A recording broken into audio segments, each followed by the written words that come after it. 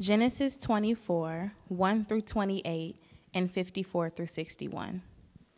Now Abraham was old, well advanced in years, and the Lord had blessed Abraham in all things.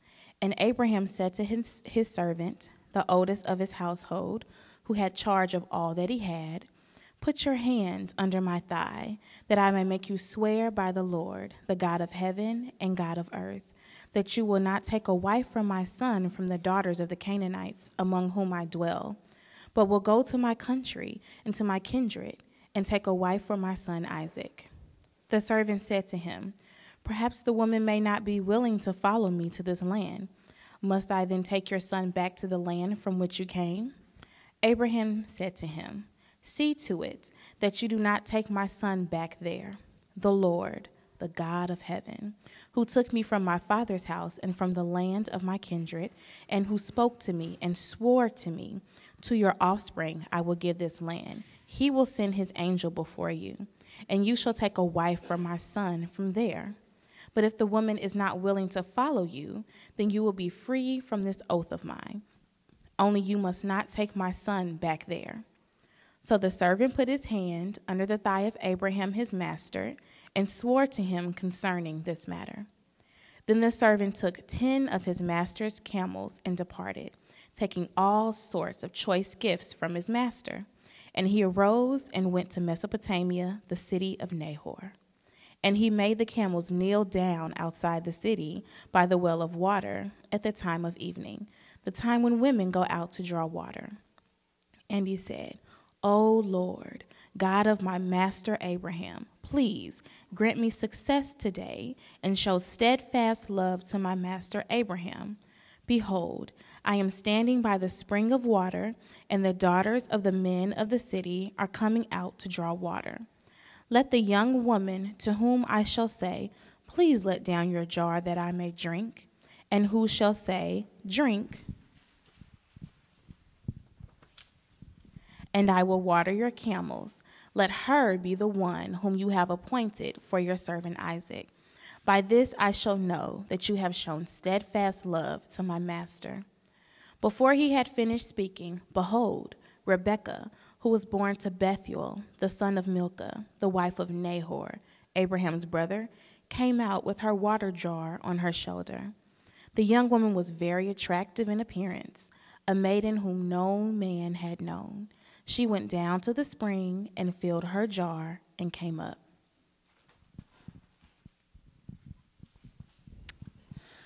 Then the servant ran to meet her and said, "Please give me a little water to drink from your jar." She said, "Drink, my lord." And she quickly let down her jar upon her hand and gave him a drink. When she had finished giving him a drink, she said, "I will draw water for your camels also until they have finished drinking."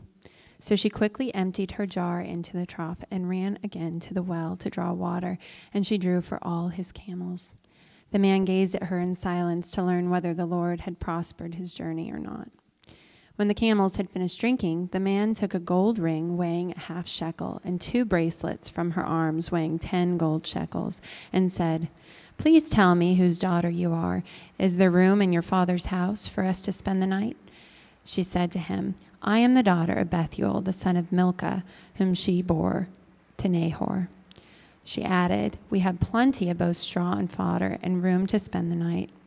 The man bowed his head and worshipped the Lord and said, "Blessed be the Lord, the God of my master Abraham, who has not forsaken his steadfast love and his faithfulness toward my master. As for me, the Lord has led me in the way to the house of my master's kinsman." Then the young woman ran and told her mother's household about these things. And he and the men who were with him ate and drank, and they spent the night there.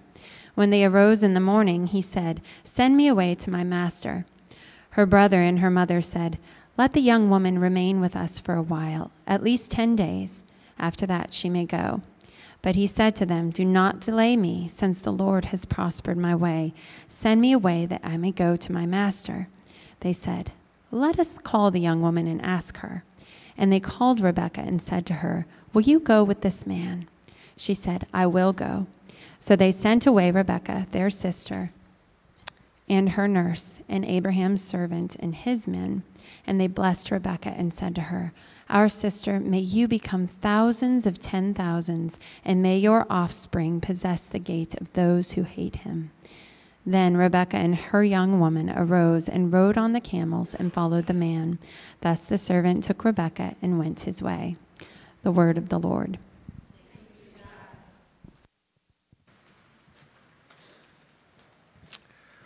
Last fall, we began a series on the book of Genesis, and we got about halfway through.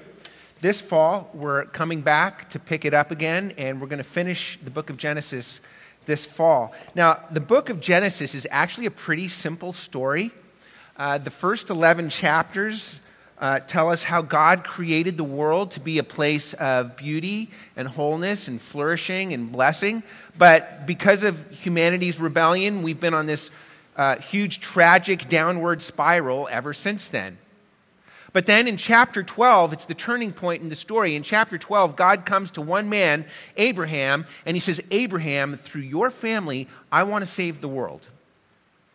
Essentially, he says, "Abraham, I want to make you the father of a new humanity, the father of a new community, a community that is going to carry within it the seed of a new world. A world of peace and justice and flourishing and righteousness and holiness. And also, Abraham, I want this community to carry within it a messianic seed. The promise of a son, one of your descendants, Abraham, that one day will come and will conquer all sin, all evil, all suffering, all death for all time." In many ways, you could say that the whole book of Genesis is all about this promise of a son. This promise of a messianic seed who would come and heal the world. So we looked at Abraham's story last fall, and this is kind of the end of his story and the beginning of Isaac's story. Now, Abraham's story, as we just said, it all revolves around this promise of a son. That is Abraham's story. But there's a problem with that because God promised a son to Abraham, but the problem is Abraham and his wife were old. And she was barren. And the whole story revolves around this question, this big problem. God promised Abraham a son, but it seems impossible. And the big question is, how is God going to fulfill his promise? It seems impossible. How is he going to do it? But he does do it. And so here at this point in the story, Abraham has a son. He's finally gotten that promised son, but God solved one problem, and now we have a whole new problem, because the problem is, in order for this family to carry on, Isaac the son needs a bride. In order for this family to carry this messianic seed, there's got to be a bride. So the story we just read is all about how that happens. And actually, it's the longest single narrative in the whole book of Genesis. Isn't that interesting? And that means, actually, that this story has a lot of very important things to teach us. And as I thought about all the various things this passage teaches us and how to kind of tie it all together, I would say this. There's one theme that ties all of the themes together, and it's this. This story is all about God's providential but hidden guidance to bring about the fulfillment of his promise. God's providential but hidden guidance to bring about the fulfillment of his promise. And as soon as we say that, we realize this is a very resonant passage for us, especially as modern Western individuals. Because as modern Western individualistic people, we both want and expect to have control over our lives. And as modern Western individuals, we both want and expect to find personal fulfillment for our own individual lives. Now, that means that as modern Western Christians, we put a lot of emphasis on finding God's will for our lives. And that also means that as modern Western Christians, we have a lot of anxiety attached to the possibility of somehow missing God's will for our lives. You know, everybody in this room, your lives are filled with all kinds of decisions, big decisions, small decisions, decisions about your life, about your work, about your career, about school, about marriage, about family, about where you're going to live, about what you're going to do, all kinds of personal decisions, huge decisions and small decisions. And the questions we ask about these decisions are all focused on, how am I going to find the guidance I need to make this decision? What if I make the wrong decision? What if I blow it? What if I mess up? What's going to happen to my life? What's going to happen to my story? What happens if I don't find the guidance that I need? We crave guidance, and yet we worry that if we don't follow the guidance right or get the guidance that we need, that somehow we're going to mess up our life and miss God's will for our life. We crave guidance, and this passage teaches us about how we actually find guidance for our lives. But this passage does it in a way that we really aren't expecting. There are three main characters in this passage: Abraham, his servant, and Rebekah. And each one of these characters has something to teach us about God's guidance in our lives.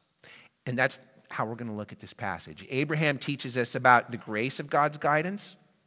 The servant teaches us about the nature of God's guidance. And Rebekah teaches us about the response to God's guidance. The grace of God's guidance, the nature of God's guidance, and our response to God's guidance. So first, Abraham shows us about the grace of God's guidance. Look with me here.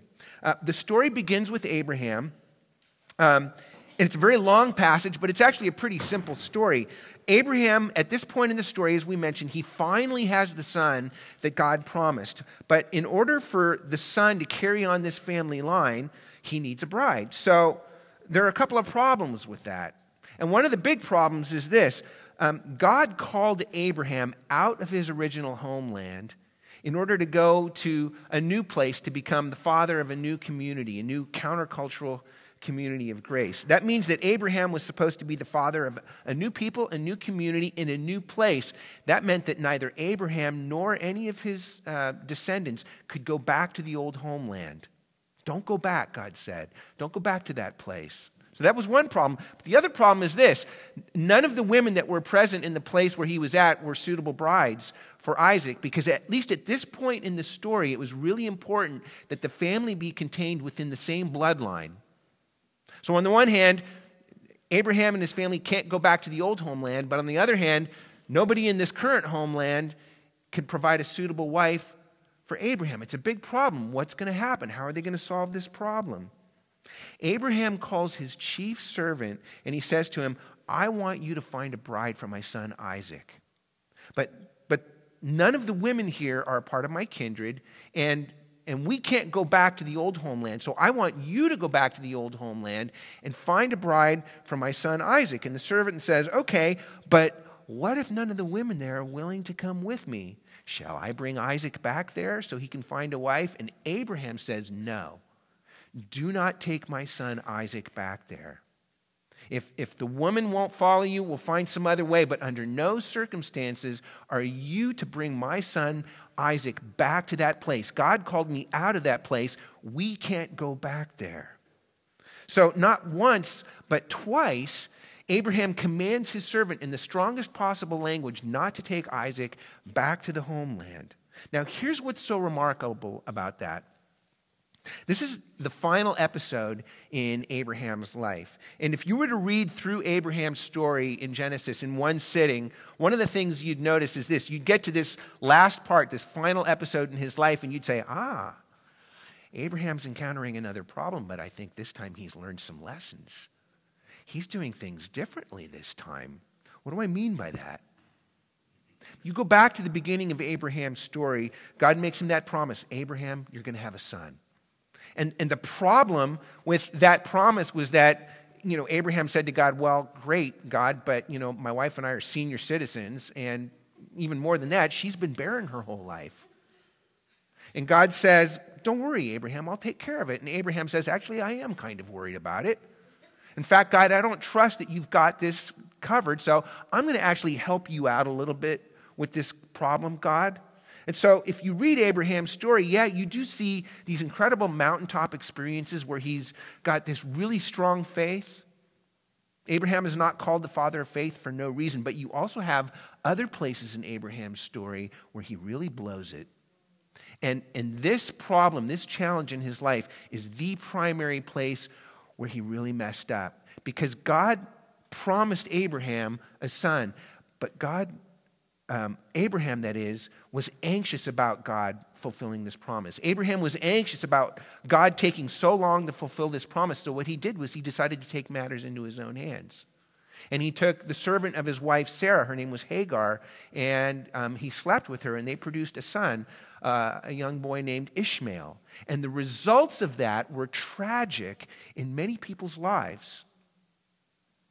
In fact, a lot of times people will read the Bible and they'll see polygamy in the Bible and they think, oh, mistakenly they will think that the Bible actually supports polygamy. Not if you're really reading the Bible, it doesn't. In fact, if you really learn to read the Bible for what it's telling us, you'll see that every time polygamy appears in the Bible, the results are absolutely disastrous for the lives of the people in that story, especially for the women. That's the point. One of the points of this bringing it up is to show us how disastrous it is when we don't do things God's way. In fact, we're going to see that even more as we go along throughout this story in the lives of some of the other children of Abraham. But here's the point. Abraham wanted to take matters into his own hands. Wanted to help God out with God's promise to his life. And the results of that were tragic. The results of that were disastrous. Abraham took matters into his own hands, and he blew up a lot of people's lives as a result of that. Now, here's the question.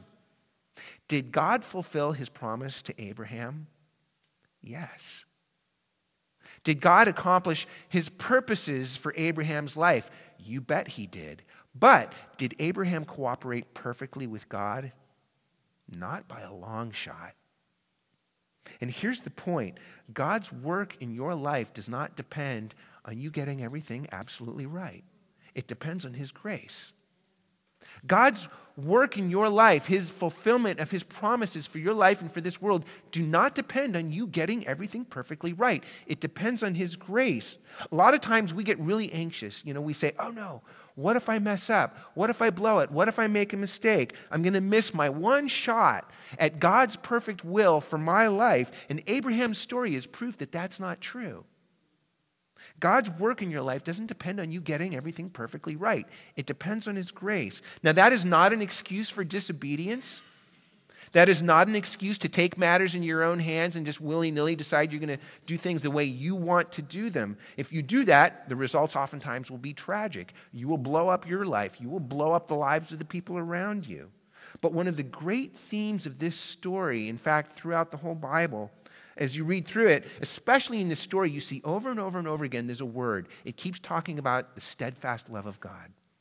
God's steadfast love. God is faithful to his promises. God is faithful to his purposes. God's steadfast love. That's covenant language. That's language that speaks of God's unrelenting commitment to his people and to his purposes in this world. In fact, that word steadfast love is the Hebrew word chesed. It's fun to say, chesed. Chesed is a love that never lets go, never lets you down, and never gives up. That's what kind of love that is. And that's what kind of love God is showing to his people and his purposes in this passage. That means that God's love for you is bigger than your failures. And God's love for you is bigger than your disobedience. And this is one of the biggest themes, not just in the book of Genesis, but in the whole Bible. Because it is very common for us to read the Bible and we think, well, the Bible is a bunch of stories about all these moral heroes. People whose lives are examples that we're supposed to emulate in order to be virtuous, obedient, moral, holy people, and therefore we're going to get God's love and acceptance in our lives.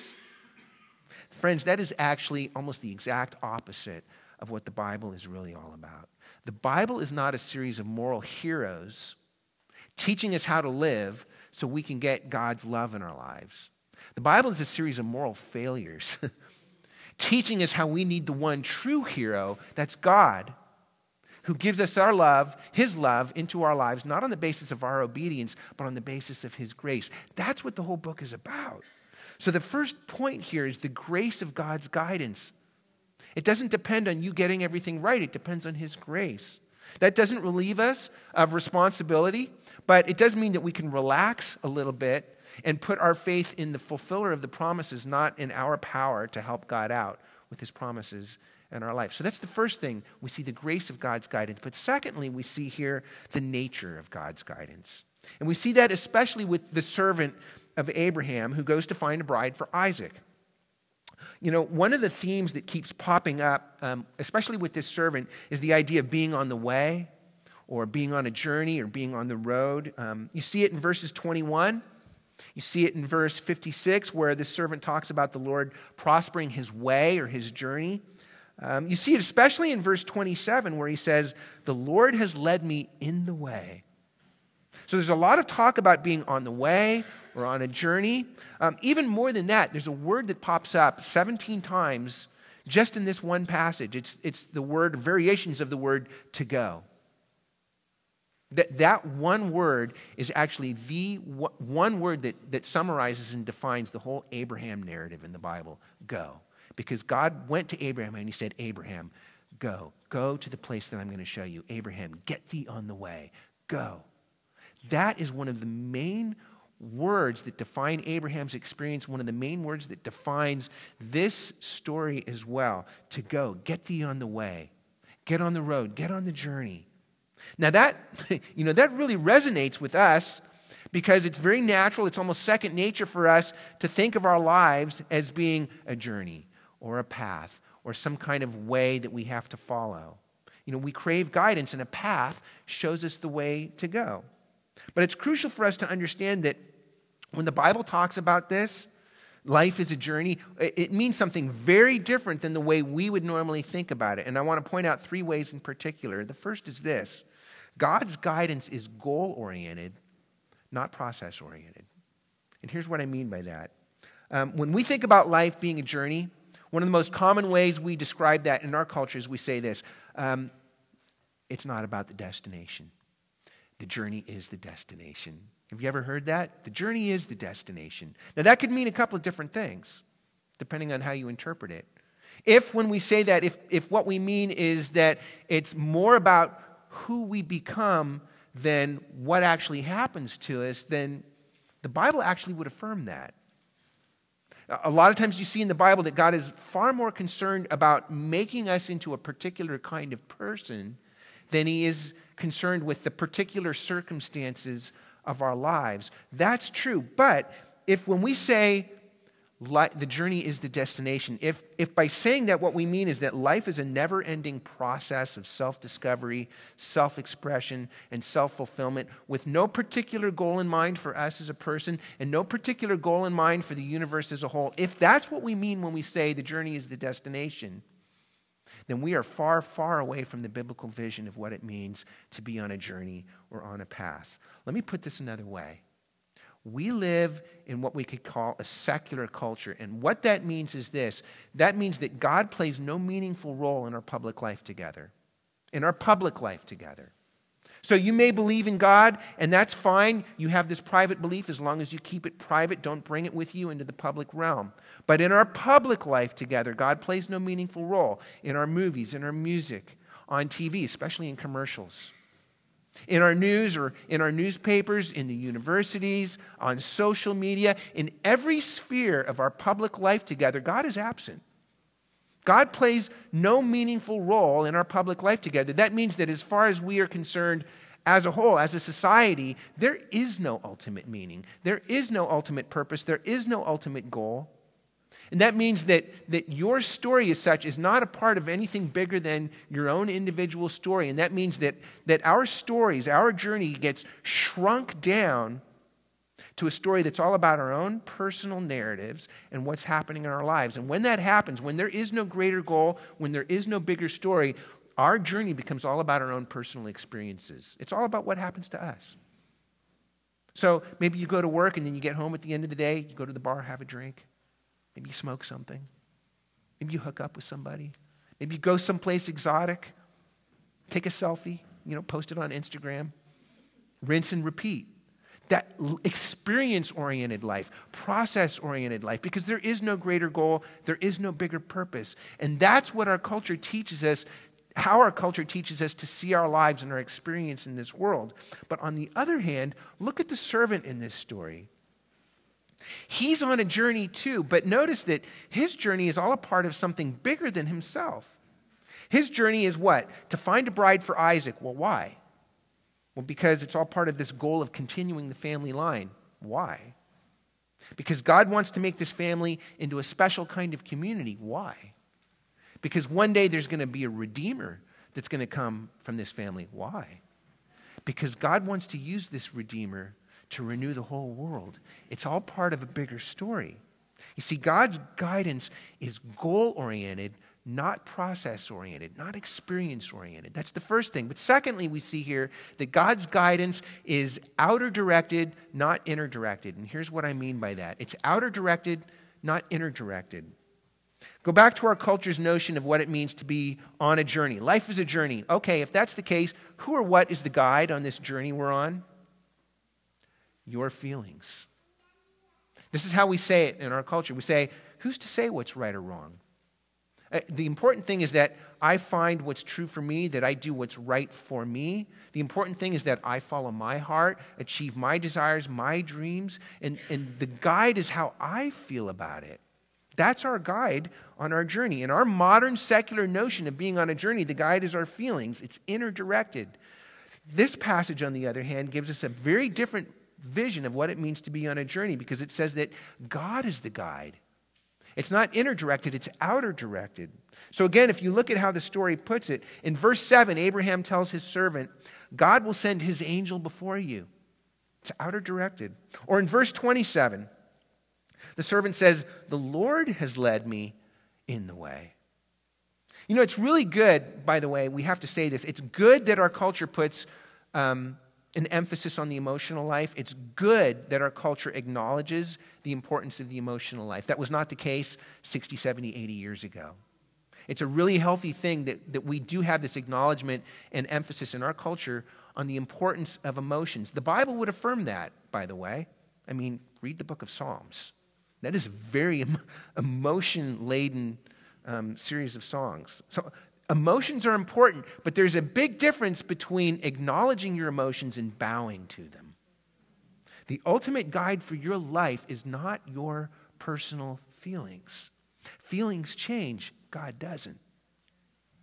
In fact, another way we could say this is that God's guidance is not morally ambiguous. There is actually such a thing as right and wrong that exists apart from you and outside of whether or not you believe in it or how you personally feel about it. And that's not to say that every decision we make is a moral decision. That's far from being true. But there are a number of decisions in our lives that actually have some moral implications. And God actually gives us some pretty clear guidance on those things. For instance, we have questions in our lives like, should I forgive that person who hurt me? The answer is always yes to that question, by the way. Or should I sleep with that person I'm not married to? The answer to that question is always no.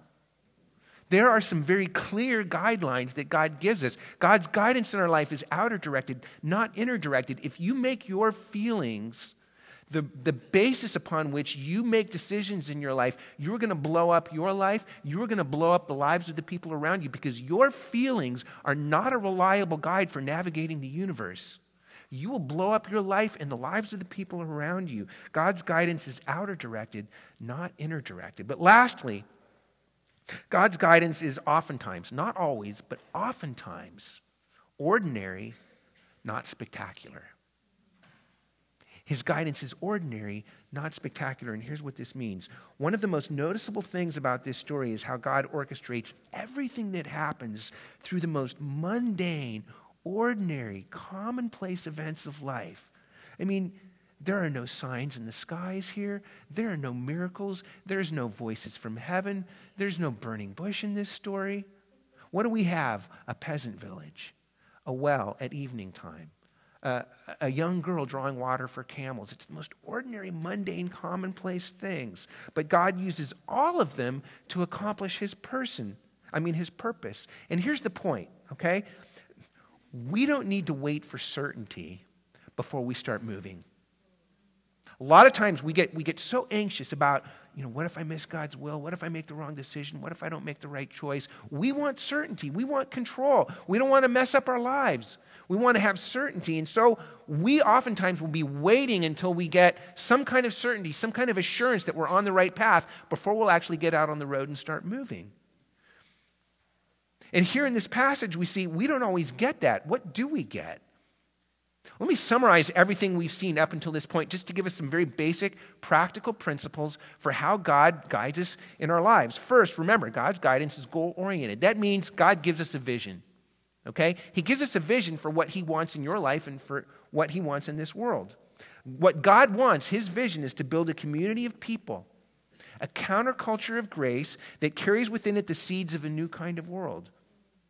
A world of peace and justice and wholeness and flourishing and righteousness and forgiveness, and most of all, redemption through Jesus. That's God's vision. That's the first thing we get, his vision for the world. But secondly, remember, God's guidance is outer directed. So in addition to the vision that God gives us, he also gives us some guardrails. It's kind of like, you know how you're driving on a road, a lot of times they'll have those guardrails on the side of the road. There's a lot of freedom to drive anywhere you want in that road while you're driving down the road. There's only two conditions. First of all, you have to be moving in the right direction. That's God's vision. Second of all, you just got to keep within those guardrails.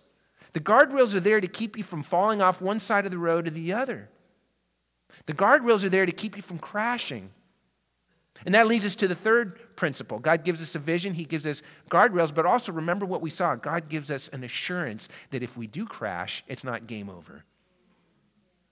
God gives us a vision, he gives us some guardrails, he gives us this wonderful assurance that even if we do crash, he's not going to let that stop him from accomplishing his purposes in our life and in the world. Now, here's the beautiful part of all of this when you put all those things together. We don't know how God is going to work everything out. We have no certainty at all. But the point is that we don't let uncertainty and we don't let fear of failure stop us from getting out on the road and starting to drive. So for instance, look at Abraham and the servant. Abraham tells his servant, go back to my homeland to find a bride. Okay? So Abraham, he's got the vision. We need a bride. People of counterculture of grace. He's got the guardrails. Well, I can't go back. Isaac can't go back. So you're going to have to go back. So he's got the vision. He's got the guardrails. But then he says to the servant, go for it. Go back and get the bride. And the servant says, well, what if no woman wants to come back with me? And Abraham says, well, okay, then I release you from your oath. And I guess God's going to have to find some other way to fulfill his purposes in this world. But let's not let that stop us from getting out on the road and starting to drive, right? Okay, so that's how it works in Abraham's life. Or look at the servant. I love, that scene at the village. He gets to the village, he gets to the well, he starts praying, and you can see in his prayer, he has no idea how things are going to work out or whether they are going to fall out according to the way he's praying. He's just praying. It says, he may bring a young woman to the well, God may not bring a young woman to the well. She may water the camels, she may not water the camels. She may say, yes, I'll go with you. She may not say, yes, I'll go with you. There is no guarantee. There's no certainty. But I love the way it says it, like in verse 15 that, he gets done with this prayer and it says, before he had finished speaking, ta-da! No, it doesn't say that. It says, behold. It's the same meaning. Behold, Rebekah shows up. All of a sudden, God works these things out, but he had no idea if it was going to work out the way he thought it was going to work out. There's no certainty. There's no guarantee. But lo and behold, Rebekah shows up. And lo and behold, she starts watering the camels. And lo and behold, she says, yes, I will go with you back to Isaac. Through the most ordinary, commonplace events, God works out his purposes. And I love the way the servant puts this in verse 27. After all of this happens and he sees Rebekah and he's just blown away. He can't believe God's working all this stuff out. So he starts praising God for the way everything is working out. But what does he say? He says, the Lord has led me in the way. Now, I love the way the old King James Version puts this. It says, I being in the way, the Lord led me. I being in the way, the Lord led me. It was the being in the way that made the difference. So it's kind of like, do you remember that movie Finding Nemo? And the dad fish Marlin is looking for his lost son Nemo. And at one point in the movie, he meets that surfer turtle named Crush. And Crush invites him up into the East Australian current. It's a very powerful stream of water, current of water. And as soon as the dad Marlin swims up into that current, he's just carried along by the strength and the power of that current. I, being in the way, the Lord led me. That's how God's guidance works. He gives us the vision. He gives us the guardrails. And he gives us this wonderful assurance that even if we blow it, his grace is bigger than our failures. It's actually pretty simple, but there's one last thing we need to see here. We've seen that Abraham shows us the grace of God's guidance, and the servant shows us the nature of God's guidance, but lastly, Rebekah shows us our response to God's guidance. Because what have we got so far? We've got a vision, we've got some guardrails, and we've got an assurance. As I said, it's pretty simple. But notice I did not say it's easy, because it's not. What is the servant inviting Rebekah into here? Is it just a marriage? No, it's way bigger than that. Is it even just becoming a part of a family that's going to grow into thousands upon thousands of people? No, it's bigger even than that. The servant is inviting Rebekah to become a part of God's way, to become part of the people of the way. And understand something, this is not just an invitation to join a movement. You know, there are a lot of movements in the world that are working for peace and justice. And you can be a part of that movement and still have your personal life after you're done serving the movement. You know, you put in your hours, you serve, and then you go home, have a glass of red wine, chill out, watch Netflix. You can still have a personal life outside of your commitment to the movement, but this is not like that. This isn't something you do in addition to your personal life. This is something that completely reorders your whole life. Because the call to join God on his way is not just a call to something, it's a call away from something. God called Rebekah to leave her home, to leave her family, to leave her kindred, to leave her nation, to leave her God, her cultures, her everything, her dreams, to leave everything behind her and follow this God on his way in the world. And when you understand that, you realize that Rebekah is just like Abraham.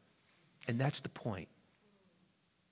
God came to Abraham and he said, Abraham, I want to make you the father of a new community, a revolutionary counterculture of grace that's going to carry within it the seeds of a whole new world and carry within it the seeds of a deliverer who one day will come and heal the world. That's what I want for you. But Abraham, here's the deal. You got to leave everything. You got to leave your home, your father's house, your family, your kindred, your nation. You got to leave all the old gods, all your old cultural ways. You got to leave everything behind you and follow me on my way. That's God's call on Abraham's life, and that's God's call on Rebekah's life. The only way this community can grow, the only way this mission can be moved forward is for people like Rebekah and many others to say, yes, I will go.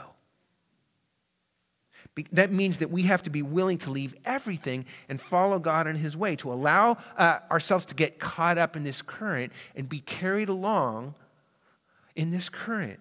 And that's hard.